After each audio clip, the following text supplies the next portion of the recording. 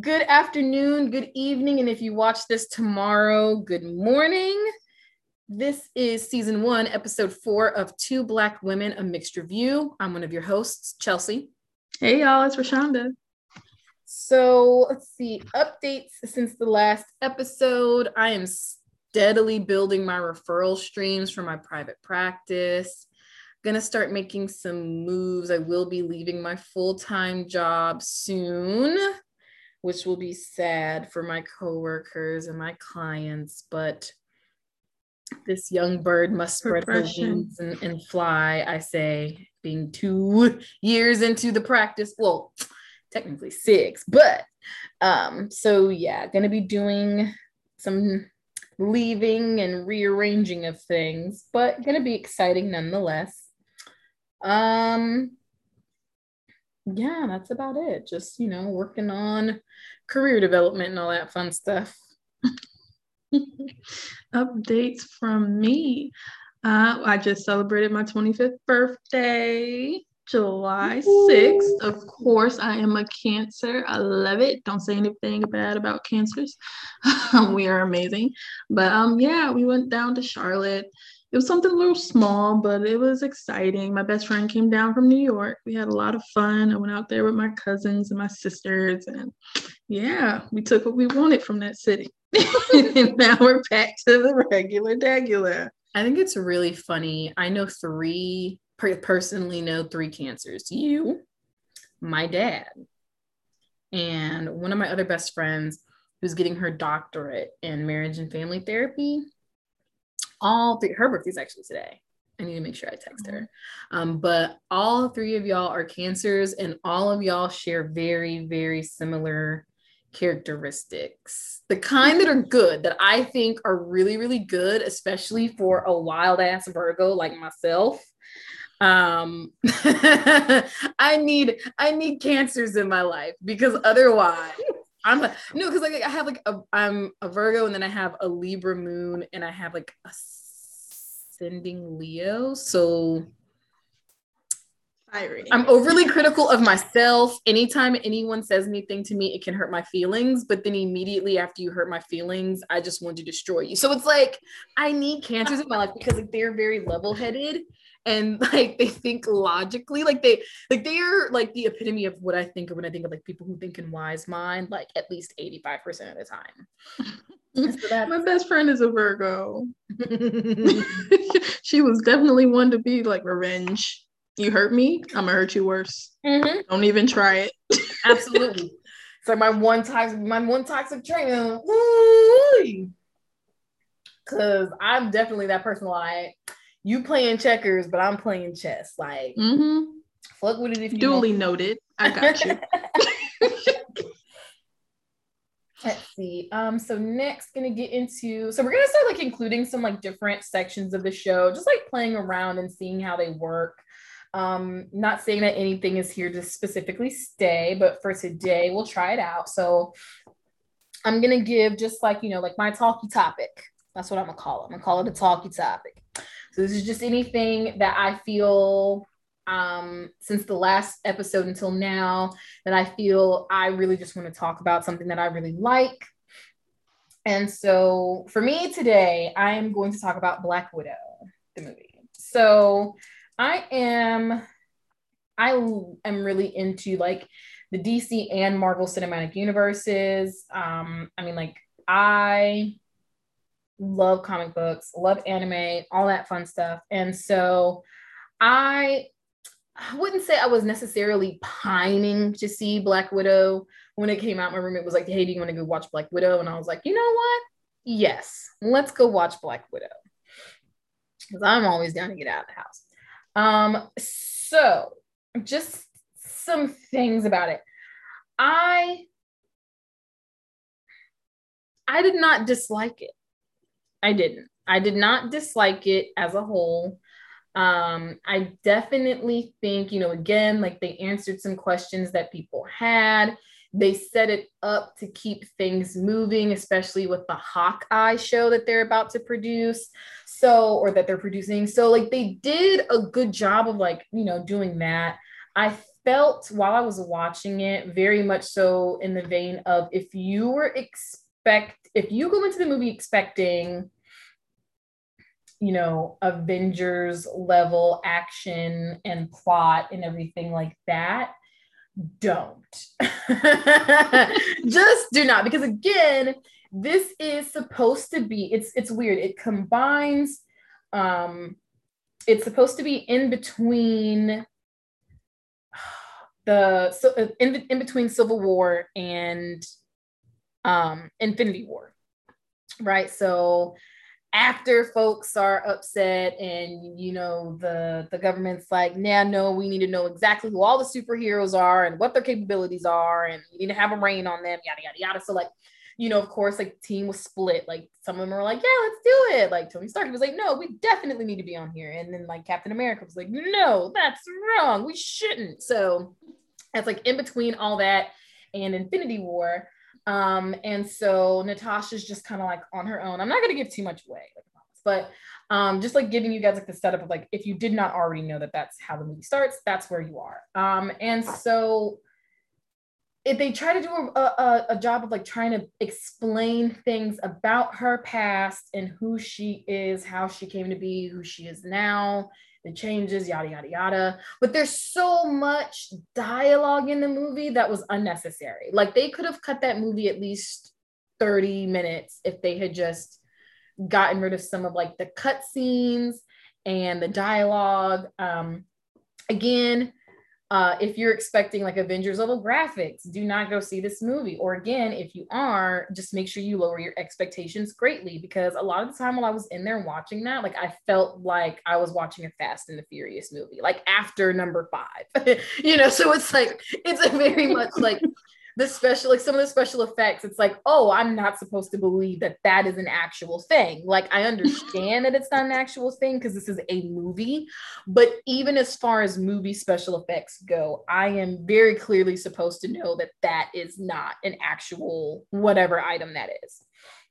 And again, I'm not going to give it away. You will know when you get to that scene.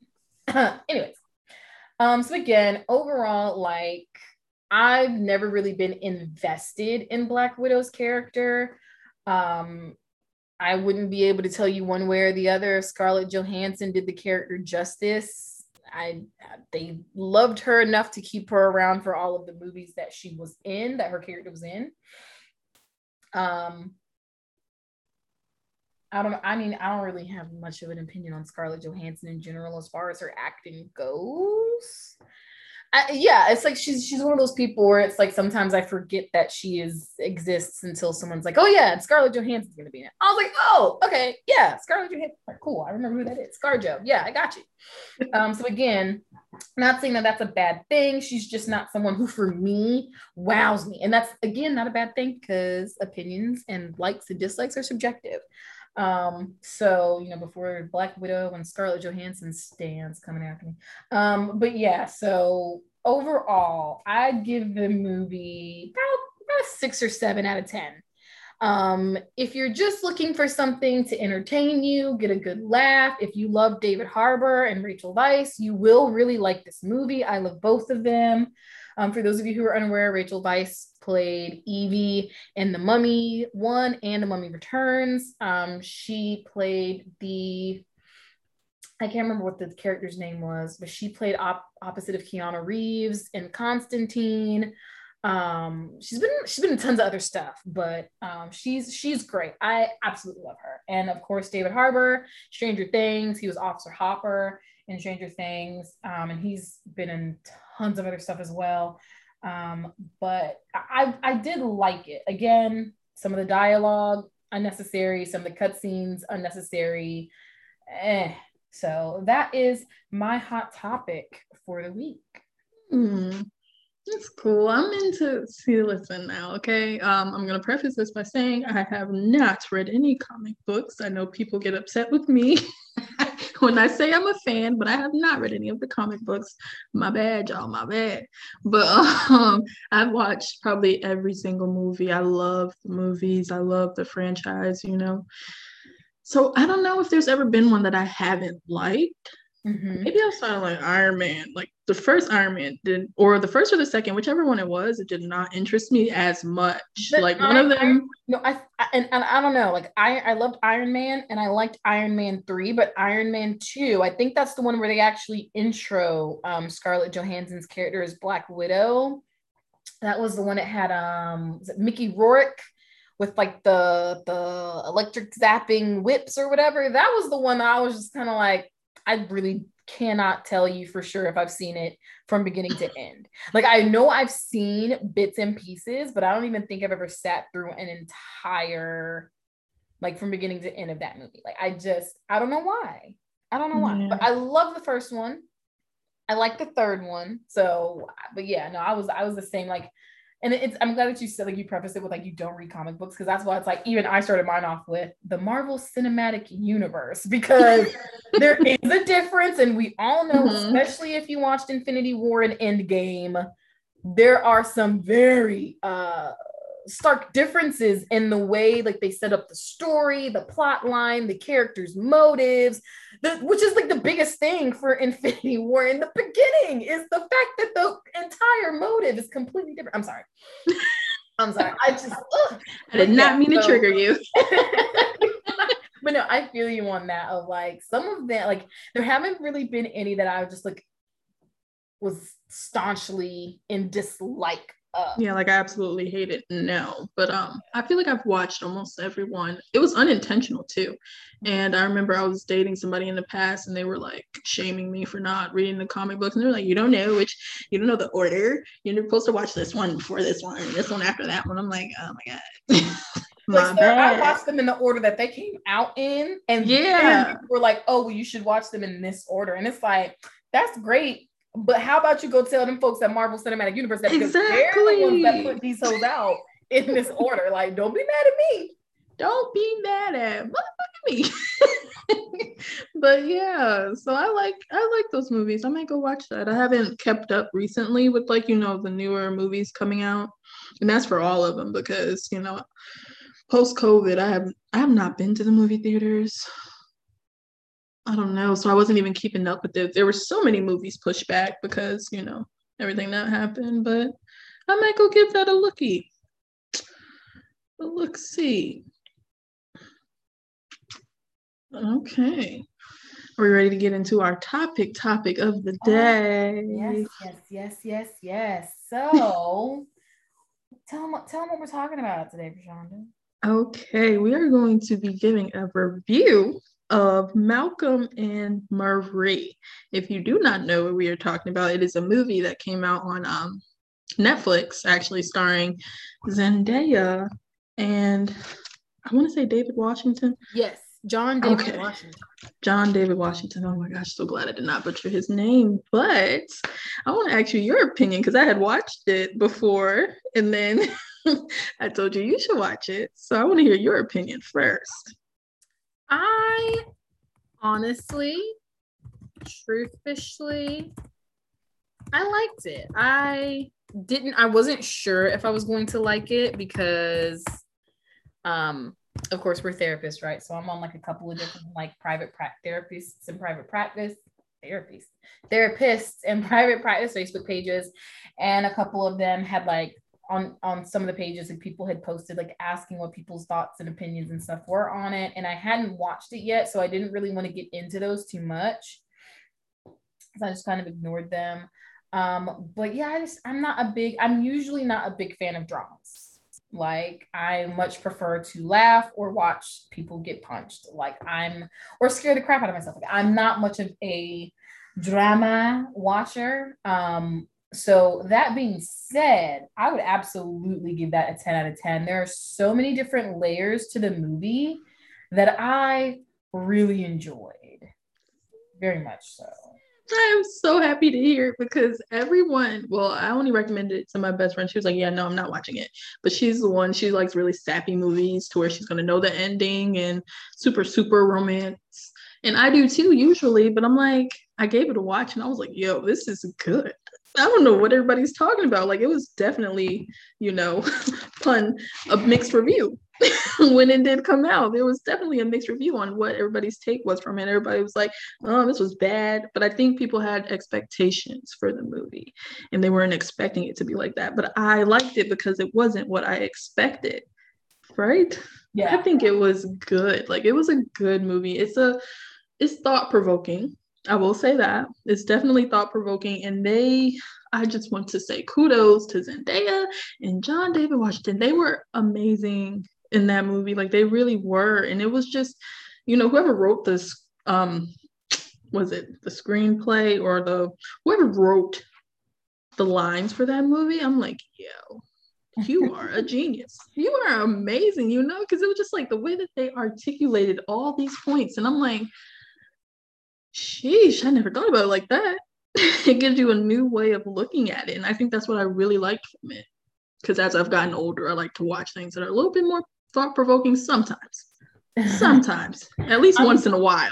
Once every 3 months. I'm very much I'm sick and tired of the soul-crushing weight that is capitalism. So whenever I'm not at work and I get to turn my brain off, I usually choose escapism. So that's why I think I watch so much of like anime and stuff, because like all of this is fictional.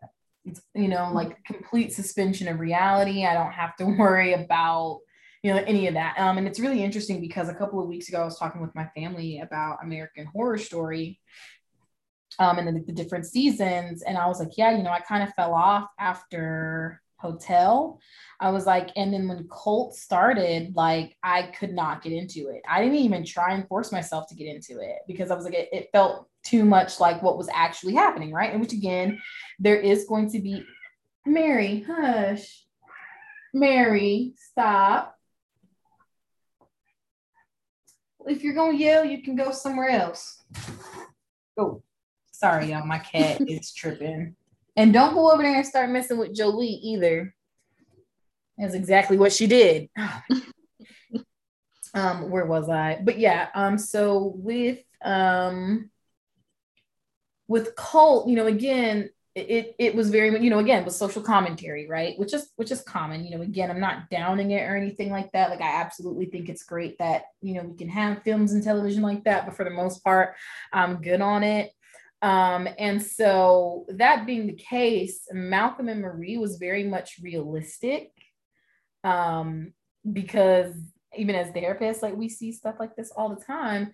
But it was really good. I think it was done really well. Like you said, the dialogue was amazing. Whoever wrote it was awesome. Some of the other like elements of the film that I really enjoyed, number one, the color, like being shot in, like black and white is not something you see very often nowadays. Like you may see a scene or two or something, but the entire film being shot in black and white, amazing. So, again, reminiscent of like film noir. I also really liked their use of the space. I just think that was amazing. And it very much, I think it took me back to like my days in theater, like when I was in high school, because we had limited space, right? Like you had the stage and you had your props on stage. And if you had a set built on the stage, your space is even more restricted because now you have to navigate the set itself. If it is one that has passages, doors, whatever, archways or anything like that. So it very much was wow. And it's not even until like the very end of the movie, like when I watched it the first, like when I got to the end of the movie, like I was like, holy hell, like this entire movie was just these two people. Mm-hmm. And I love stuff like that. I love stuff like that, like where I can sit there and be invested and feel like I know all of these other people. It's amazing. Yeah, and I think it was still exciting, like it was like because it was literally a roller coaster, I would say. Definitely an emotional roller coaster, and we got to see very in depth in their relationship. But it was like once everything was good, it was not all good. Right, which I think again is like even more interesting is the fact that you don't get a lot of that, I feel like, in real life, right? Like maybe that's like the one semi unrealistic thing, because a lot of people, even when they're still angry, won't continue. At least one of the two people will eventually yield and things will end. But in this, you see like these two people that are at their breaking point and they're just going after each other. They were not stopping. And so so yeah, I really enjoyed it.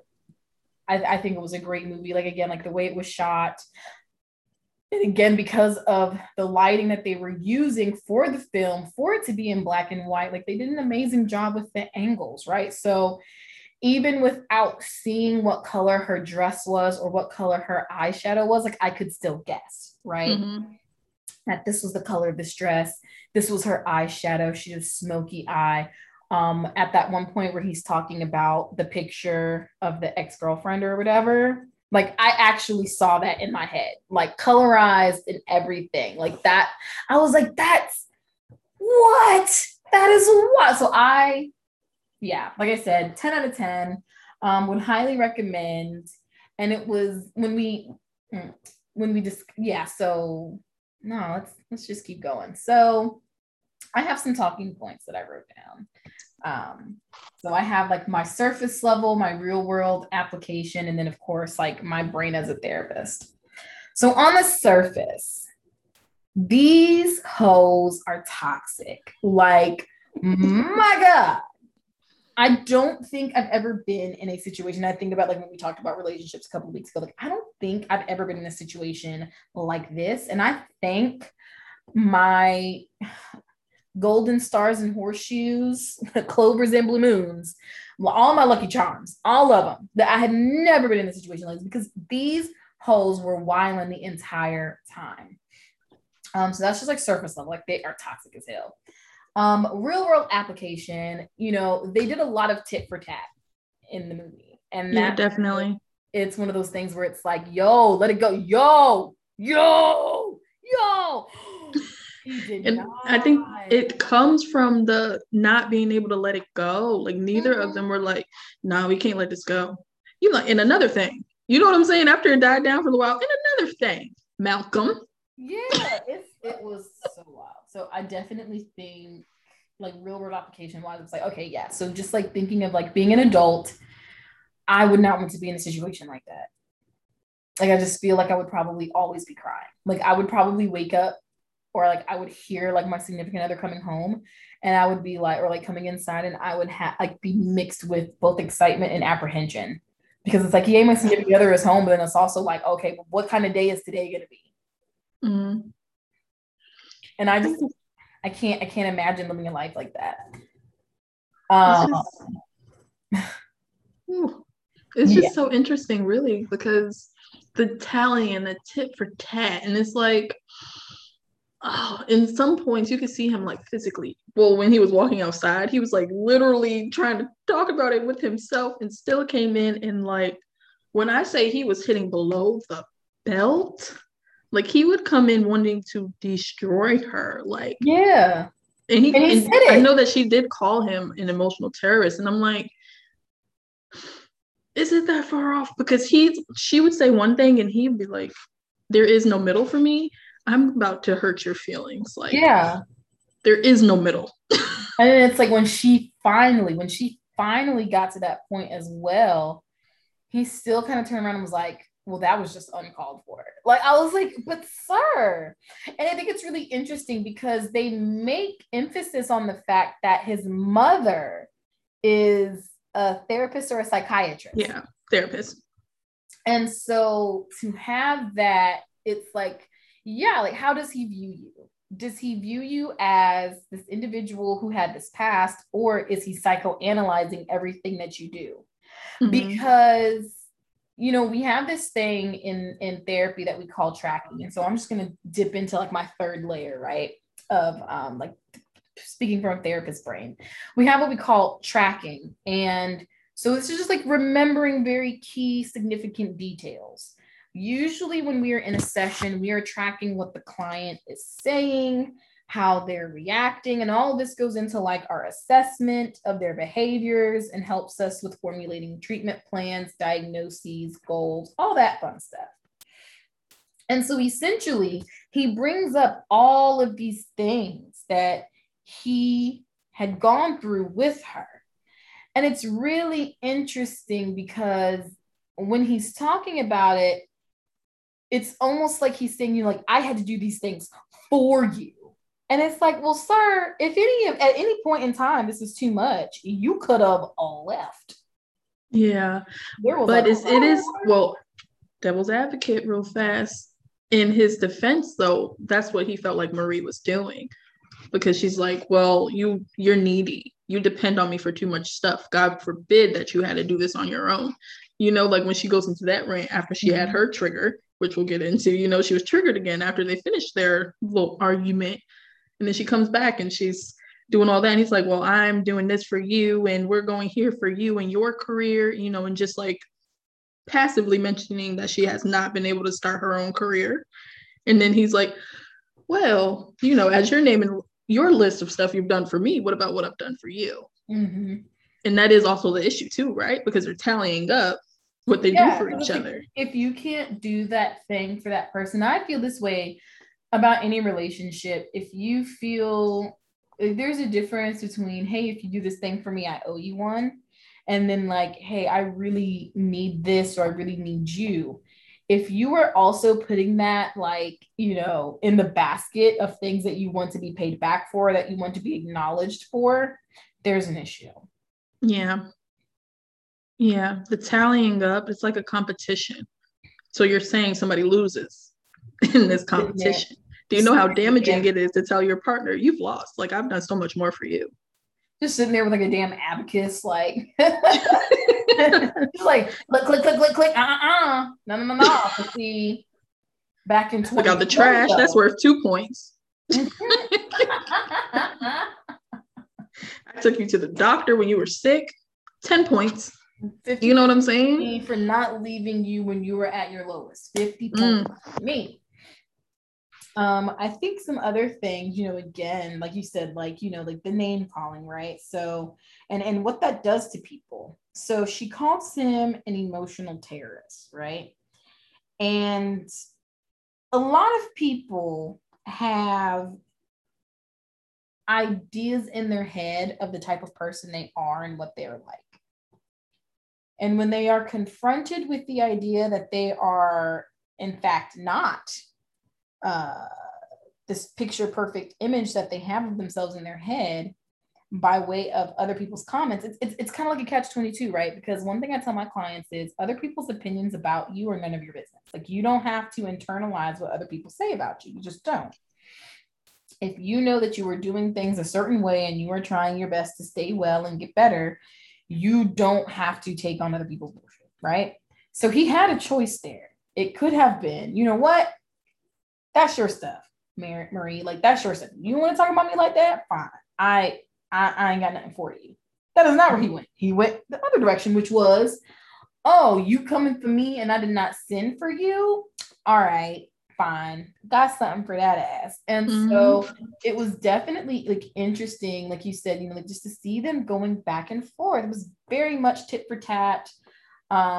You say this, I'm going to say this. You say this, I'm going to say this. And for the most part, in the beginning, it seems like Marie is just trying to express how she feels.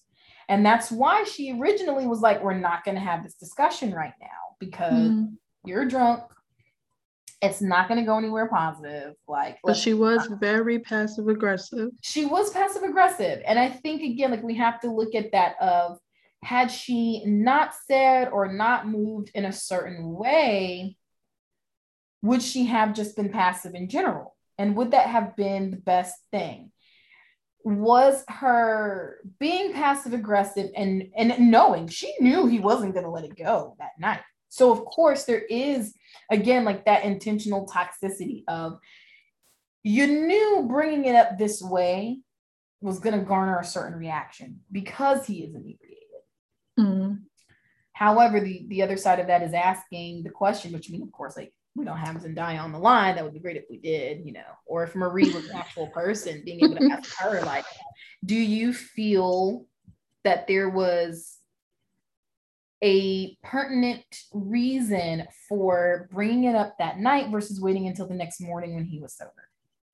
Mm-hmm. Because again, the other piece for Malcolm's end is, this is like a really huge night for me. Why are you ruining this? And her thing is, because on this really huge night for you that is mostly driven by my very existence in your life, you could not acknowledge me and my contributions. Yeah. And so it's just, again, like that lack of communication.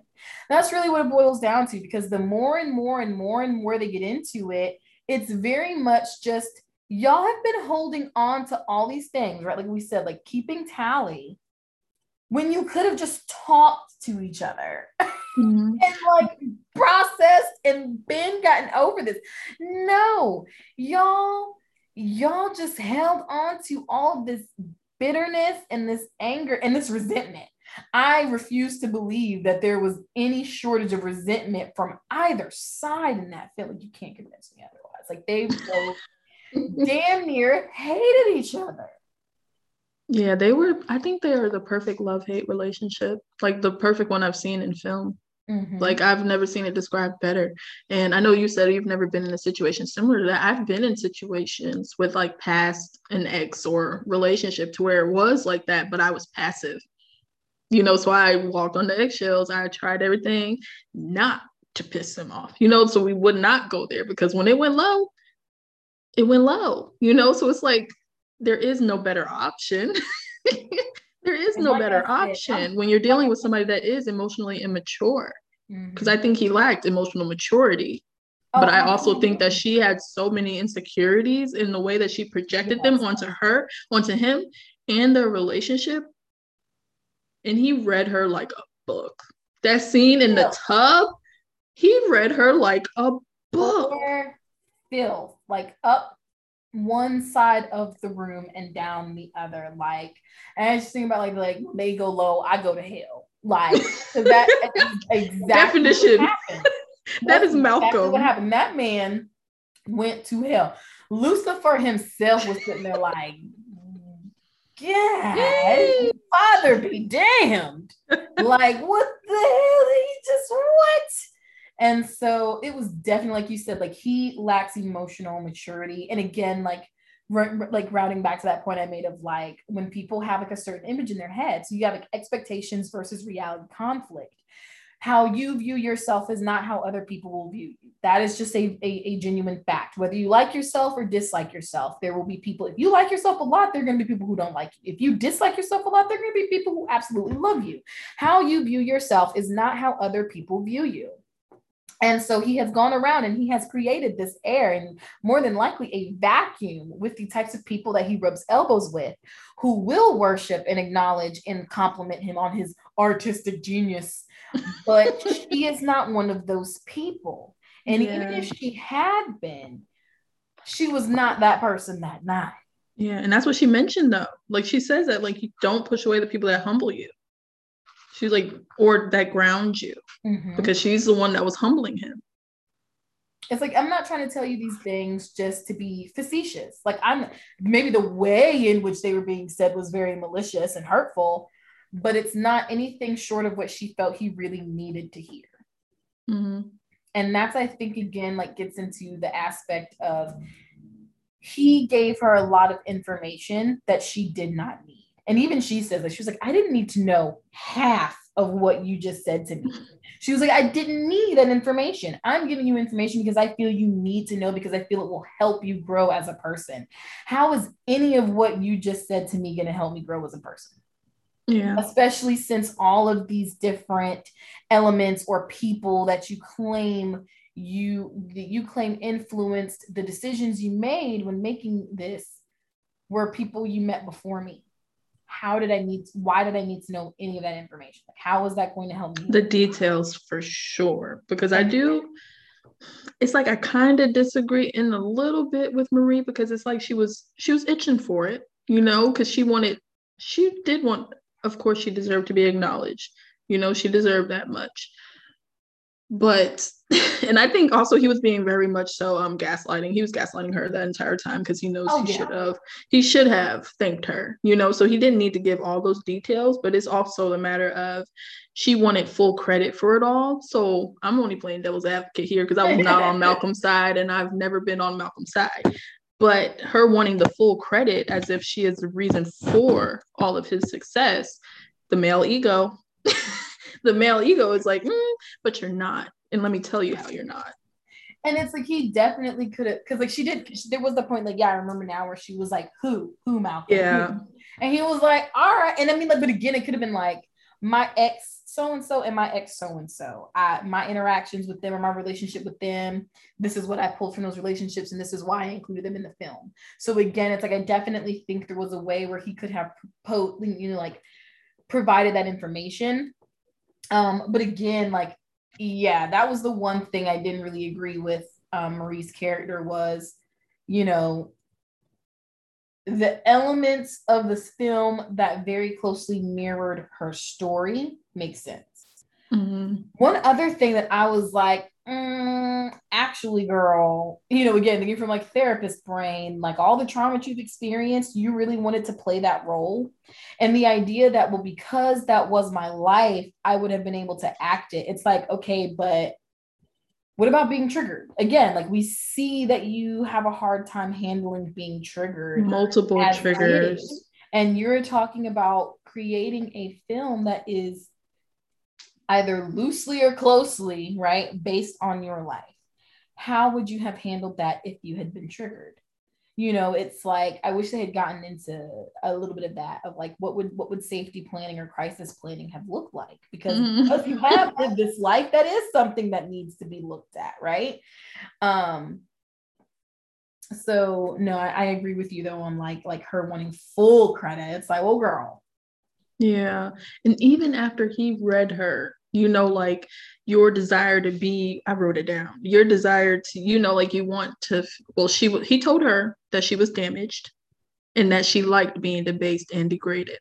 And there was something wrong with that, and then playing on the fact that her insecurities have projected all over their relationship and how her feeling undesirable or unwanted has affected how you perceive my love for you.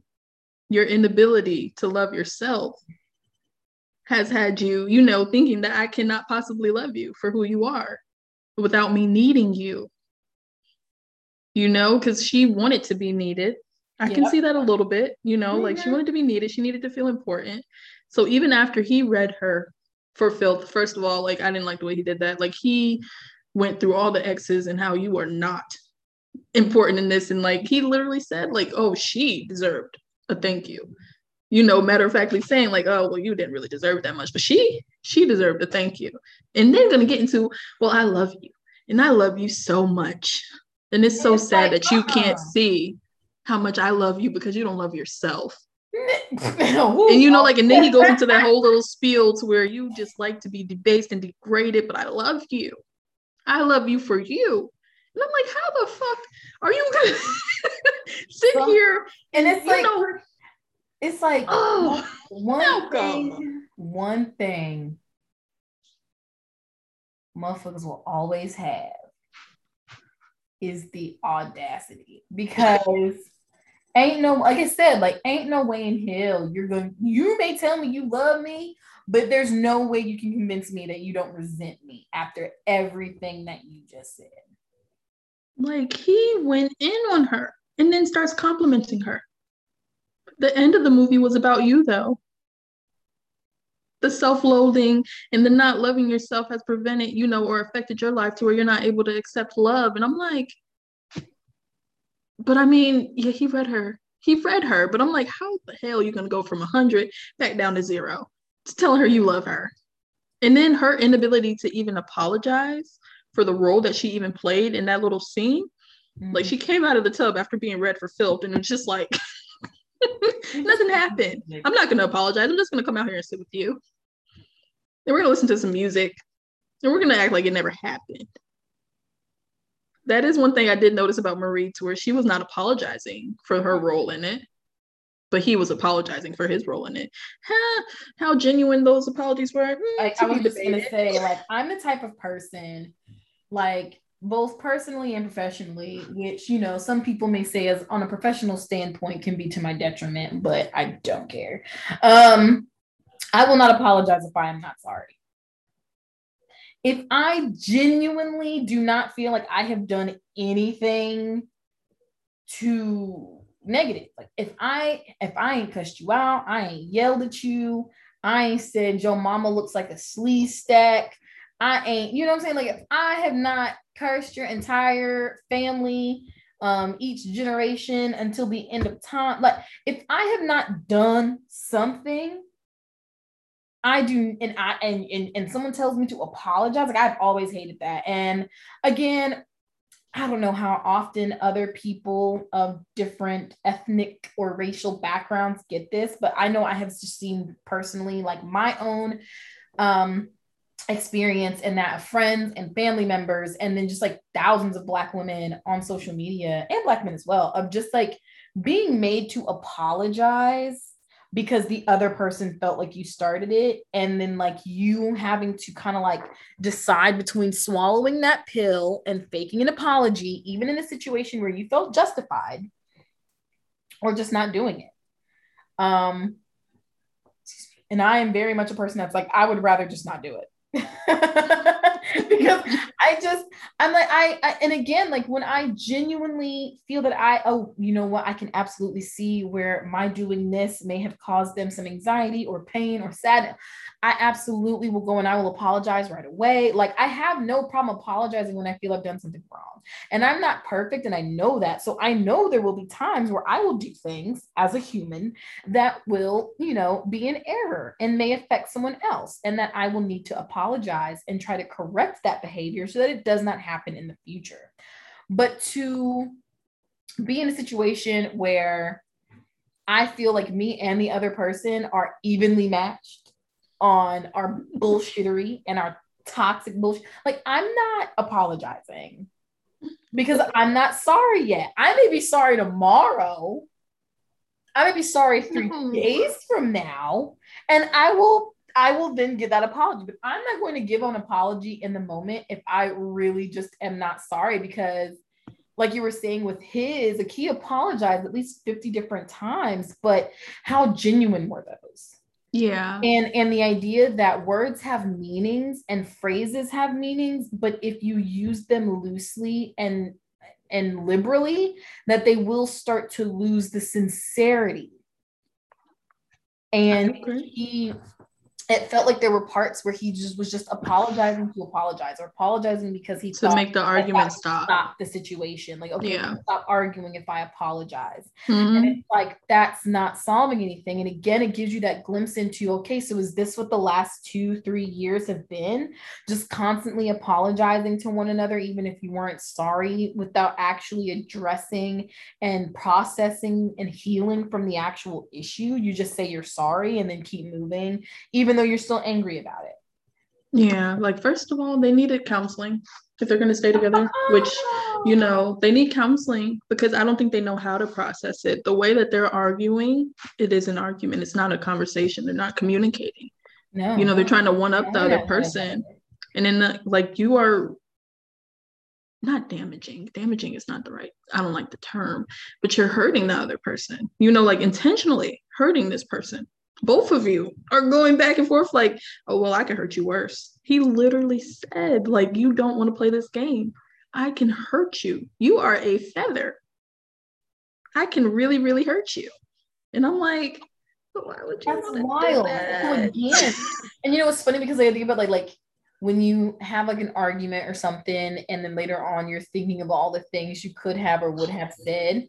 And it's like his ass, I mean, hey, I'm gonna say it. He's a movie director, right? So he had that shit prepared. Like this man was like, and the day that her ass crosses the line, I'm gonna say this and this and this and this, and then he actually went and said it. Yeah, when she said something that I don't like, I'm in. You know what I'm saying? Like it was anything that she said that he did not like or did not agree with. He was like, yeah, nah. But what about you? And he was, oh my God, going so below the belt, like bringing up when she was suicidal. I was like, oh, Jesus. Like, his need to win was ridiculous. And I feel like the whole movie was just her trying to teach him a lesson. Yeah. But it's like, at what cost? Like, you've done all this for what? For like, at what cost? It's like you came into it knowing that there was nothing going to be solved. And we're both going to have so much more that we need to discuss now. That we're going to wait until the next argument. You know? Like, oh, but it was such a good movie. Yeah. So again, we say all this to say it was an amazing movie. You need to watch it. You need to watch it. Watch it. Let us know your thoughts. Like, I think it was just so thought-provoking. Just the way that they go in on each other for sure. It can be a little triggering. It can be a little triggering. But I think it is definitely worth the watch. Worth the watch. It was a lot of stuff to process. They obviously didn't get to process that in that movie, but I think it was amazing. And I am so glad that you liked it too. They were just so, I don't know. I know a lot of people say like some people are just not meant to be together. Like this couple is just not meant to be together. It's not necessarily true, right? We're not in the business of telling people to break up or to leave this person and to not talk to this family member because they are toxic or whatnot. We're in the business of helping you process your emotions. Okay.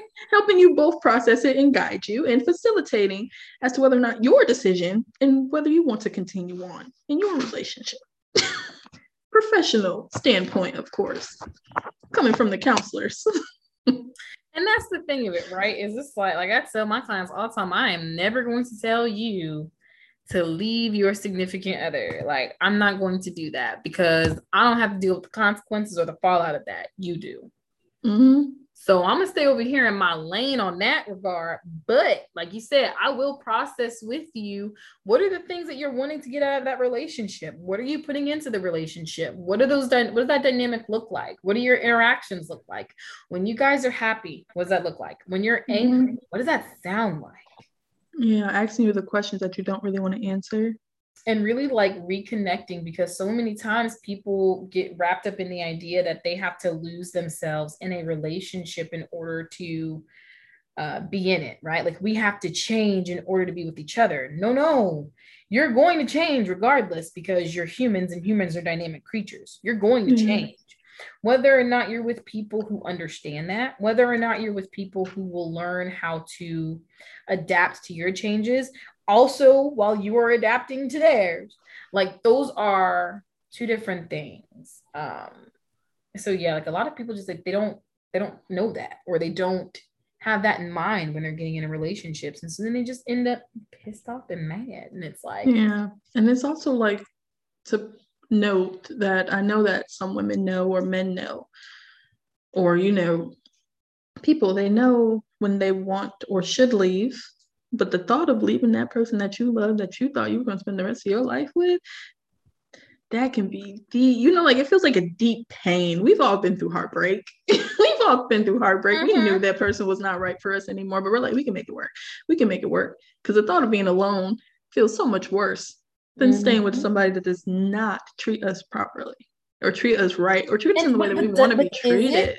Right? I think that's a really good, I'm glad you said that, because it's like you really have to like really sit down and think about, is it really worse to be alone than it is to be in a relationship where you are constantly crying, arguing, screaming, being invalidated? And that's if it's just that, right?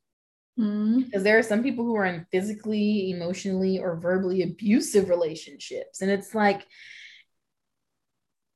where is that situation easier than being alone and just taking care of yourself? And more so, who taught us that it was not okay to be alone? Who told you that you had like your value lies within your relationship to other people, specifically having a significant other? That's like a whole nother topic, right? Getting married, the way they push marriage on girls. it's one of those things where it's like growing up, I really did think I always wanted to get married. And then now I'm just kind of like, for what? Because if I got to spend all them thousands of dollars on pomp and circumstance and everything else that comes along with getting married and having a big, beautiful wedding ceremony and everything like that, and that motherfucker leave, Oh, I'm gonna tell you right now, they're gonna need a pine box and they're gonna need to put my ass in a cell. I won't do that. I won't kill nobody. But no, but it is one of those things to like really consider, like who taught you these things, like looking at your core beliefs and your values and understanding exactly where those developed, who influenced those, and what still makes sense for you now. A lot of people walk around with anxiety and depression because they feel like they're not doing enough in their life. And really, all it is that they are still stuck in trying to abide by values that are not their own, that were imposed upon them, that they no longer agree with, but they're not willing to actually sit down and do the work to unpack that. Because again, if these things were instilled upon you by family members, parents, grandparents, aunties and uncles, community members like the pastor and all this and that and the other, it's some people get into that mindset of the idea of going against some of this or saying, hey, actually, no, I don't believe that for myself anymore, must mean that these people were wrong. mm-hmm. And a lot of people can barely handle themselves being wrong. Now you tell them mama and papa were wrong too. Especially if they're still preaching it to you. Oh, especially if they're still alive and you still have to go to family gatherings and they sitting there asking you why you ain't got married yet. And you sitting there like, because I don't want to get married to none of these raggedy ass, dusty, musty, ass. I don't want, because Prince Charming does not exist. And I don't feel like marrying a troll. That is why. That is why I am not. You know, so it's literally like that thing of like people have to have these conversations. And if you're not comfortable having that conversation with family, get a therapist. And that's what we're here for. Some people really like go through this whole thing. It was funny. I kept seeing it on Twitter where people were like, therapists just want to keep you in treatment forever so they can continue getting your money. And I'm sitting here like, do you not understand that like if we did that, there would be so many people who went without help. If every therapist that existed decided that they only wanted to keep the exact same clientele forever, how would we help the other people? Yeah. Like there is supposed to be a point where you graduate from therapy. Yeah, I don't think people know that though. You know, like the goal is to help you manage your life traumas, your life stressors, the everyday life stressors that come along. That is the goal. So where you are able to regulate your own emotions. You are able to process the events that happen by yourself. It's like that. Now, again, that may look different from person to person on how long you're in therapy. And again, like I've said previously, don't ever be afraid to shop around for a therapist. Some people feel like, you know, again, this is if you have access to it, because I'm not one so ignorant to believe that any and everybody can have access to therapy. But if you do have the resources, i.e. insurance, where you only have a copay, if you have a copay, and you have a plethora of therapists to choose from, please shop around if you're not comfortable with the one that you currently have or the first one that you get. You don't have to stay with that person forever. Trust me. Mm-hmm. Because it's ultimately about your journey getting well and getting better. Like that is up to you. And that is up to you to decide what that looks like. Now, again, you might want to be realistic. Like if you expect by the end of therapy, you're going to be able to have the confidence of, I don't know, David Beckham. Like, I mean, look, I'm gonna help you build your confidence. I don't know if you're gonna feel like you look like David Beckham, but that's your business. But you know, it's one of those things of like we still want to have realistic expectations. Now, it's not to say you won't be able to accomplish all of the goals that you have, but until you can find someone that you really vibe well with, it's going to be a lot harder for you to feel comfortable in the process of receiving therapy and getting better. And again, like as this pertains to relationships and even more so Malcolm and Marie, like again, like Rashana said, like these are two individuals, these characters that would have greatly benefited from couples therapy and individual therapy, which most couples therapists will do like individual therapy with like the each client, but it's it was just very much a shining light. And like I said, like I've never been in a situation that was that bad, but I had definitely, like, while I was watching the movie, I could definitely see some parallels and like my own behaviors or past behaviors to Marie's, where I was like, whoo, now see, I've definitely done that before. I'm glad I don't do that now, but I'll you know, and so yeah, again, overall, great movie. 10 out of 10 would recommend. Please, please, please watch it. And if you do, let us know how you have like an open mind when you watch it. Oh, Be yeah. open-minded for sure. You know, take it in, be able to, you know, process it. Take your time. Process some of that stuff. But yeah, it's a good movie. You guys should watch it. All right. So that's it for that piece. And now we're gonna do this last portion, which is Rashonda's this week is gonna do this one. It's called, what's it called, Sean? Let's get into it. Let's get into it. Take it away, girl. Get into it, you guys. So if you are on social media or even watch TV, I know you've heard and been seeing Miss Wendy Williams appear on her, you know, talking about the. I think Tabitha has more than TikTok, but she is really popular on TikTok. Tabitha Brown, and also just another. Oh, Wendy Williams is like a. I don't even know how to describe it. I will not slander this woman. I will not speak too negatively, you know, on her, but her. I would not. And I know it's business. I know it's business. You know what I'm saying? I know it's business, and I know she's doing it for views and stuff, because I'm like, who the hell is still watching this damn show? You know, she's been doing this for years, though. She knows how to get the angles. She knows how to do what it is to get the people, because people love drama. But I'm like, for you to insert yourself in somebody else's marriage? And I'm like, Tabitha? We love Tabitha. Wendy, why would you do that? They have been dragging her for weeks. They have been dragging her for days now. Gonna insert herself in Tabitha's marriage. And my sister was really the one that really broke it down for me, because I didn't watch it, but I seen everybody dragging her for filth, reading her for filth, because she was talking about how, well, the way that their marriage works, to where he is now leaving his job, and she had a lot to say, or advice, she would say, giving to Tabitha about him using her for her money and not letting him, you know, stay home and retire, whatever else, however else the situation went. I don't know 100% of it, but I do know that Wendy Williams needs to mind her goddamn business. If I do say so. Like, they've been dragging her as they should. As like, they absolutely should. As they should. It's one of those things of like, again, like comparing. Like, girl, don't compare your stuff to somebody else's, because y'all are not the same people. You're not the same as Tabitha, and whatever her ex-husband name is not the same as Tabitha's husband. Like, y'all are not the same people. Y'all don't have this exact same dynamic. So like, why would you even say something like that? You know, it's bitter. It's just having the audacity to like insert yourself into someone else's relationship and assert your own opinions based on your experiences as facts. Like, no, ma'am. Don't do that. And like you said, like, messy, Wendy Williams is a messy woman. She always has been. Always has been. Again, like, there have been like certain times where I've been like, okay, Wendy, like you said something profound that I can rock with. And then she immediately turns around, and it's just nothing but shit spewing from her mouth. And it's like, girl, I've never said anything profound, in my opinion. I've never heard anything from Wendy Williams, and I'm like, that was cool. I'm gonna write that as a quote. I can't exactly remember when, but there have been like times where she would like say something, and I would like be expecting her to say something real fucking ignorant, and then she wouldn't, and I'd be like, oh, okay. Which, of course, the bar is in hell, right?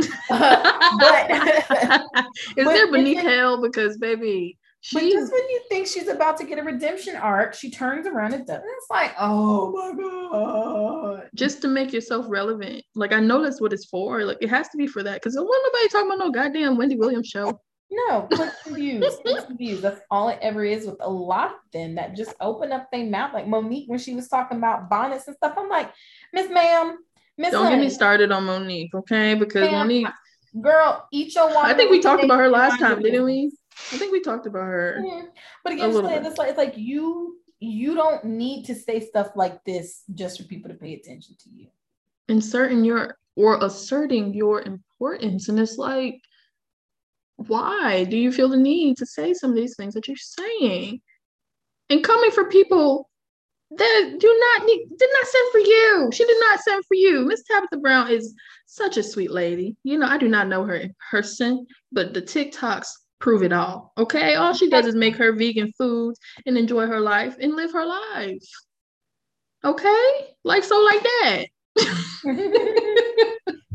Like, because that's her for her to business. come for her And marriage, she's gonna leave you to your business while she minds her business. Because and I love that's people your that can mind business. the business that pays them. But see, a lot of folks out here now are broke and unpaid, so they feel the need to assert themselves in other people's business. We're unhappy. And views. Unhappy. You miserable. You bitter. So you want somebody else to also feel this insignificance. But it's like, it's not their fault that you feel that way. That's your stuff, again, that you need to process in therapy. Thriving off the downfall of others. Like, what to project that onto other people is like, and you knew you were did mess up with this one. She really did mess up with this one. Because I mean, again, it's like, with mega stars, of course you're gonna have stands, right? But with people like Tabitha Brown, like, these aren't people that are just coming after you because that's their fave.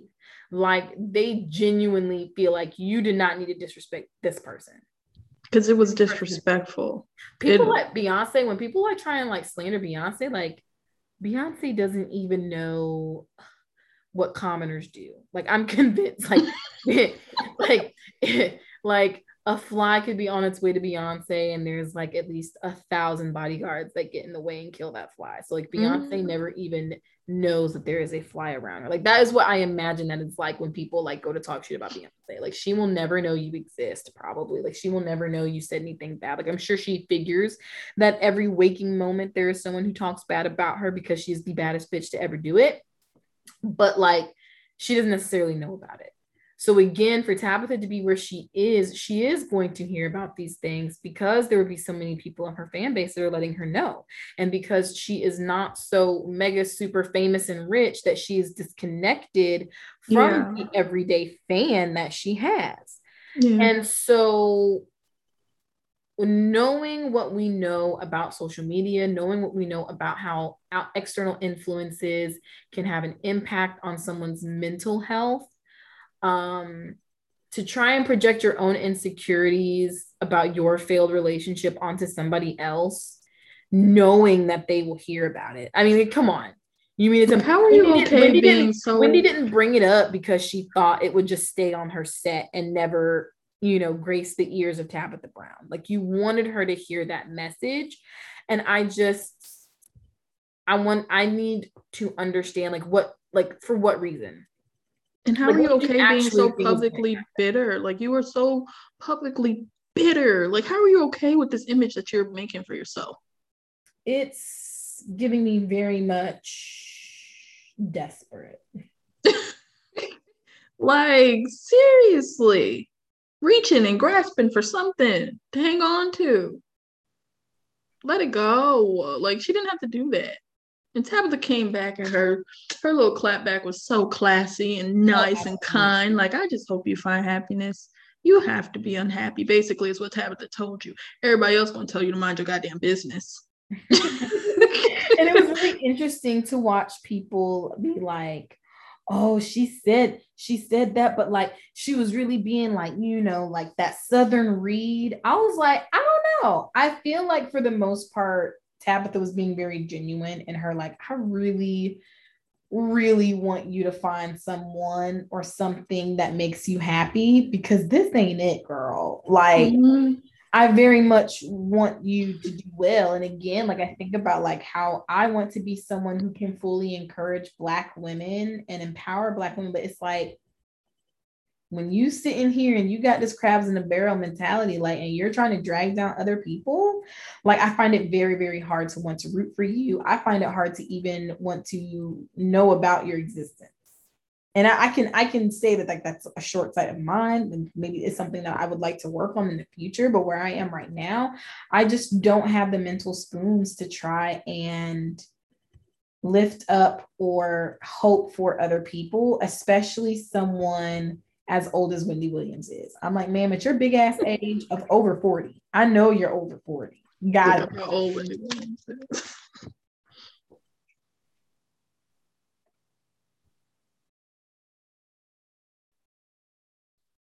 Oof. 56. Mm-hmm. At your big ass age of 56, damn near 60, you don't really need to be out here trying to talk about anybody else's life. It's just not your place, ma'am. Yeah. Yeah. I'm just like, ugh. She's very much so cringe. Like, it's just always cringy. Like, I just don't understand how people can, support that. I don't support that. Like, I'm not going to support that. And it's just a matter of mind your business, find your peace, find your peace. More than just happiness, find your peace, because happiness can be fleeting. Happiness is not a permanent emotion. So find your peace. Mm-hmm. Mm-hmm. Find your peace. And if anything else, don't go messing up somebody else's day. Don't All right, go messing up somebody else. So, I had set up an email so that people can send us like letters and things, and then I forgot the passwords. So I will be working this week to get back into that. But you guys are more than welcome to still send emails. Like, I'll get them before Sunday. I'll get into the email before Sunday. So again, if you have questions for us, just want to send us something and you want to get some advice, or if you have suggestions on any topics that we might cover, you can send an email to twoblackwomenamr@gmail.com. Once again, that is Two Black Women, that's spelled out, so TWOBLACKWMENAMR@gmail.com. And we'd love to hear from you guys. I don't think there's anything else had for you guys tonight. So we will be back with season 1, episode 5 of Two Black Women, a Mixed Review, probably next Sunday. Yes, we will see. Well, we will be talking to you guys. Hopefully we will hear from you guys. In the meantime, guys, take care of yourselves. Remember, hydrate, get a good night's sleep, and mind your business. Bye, guys. Bye.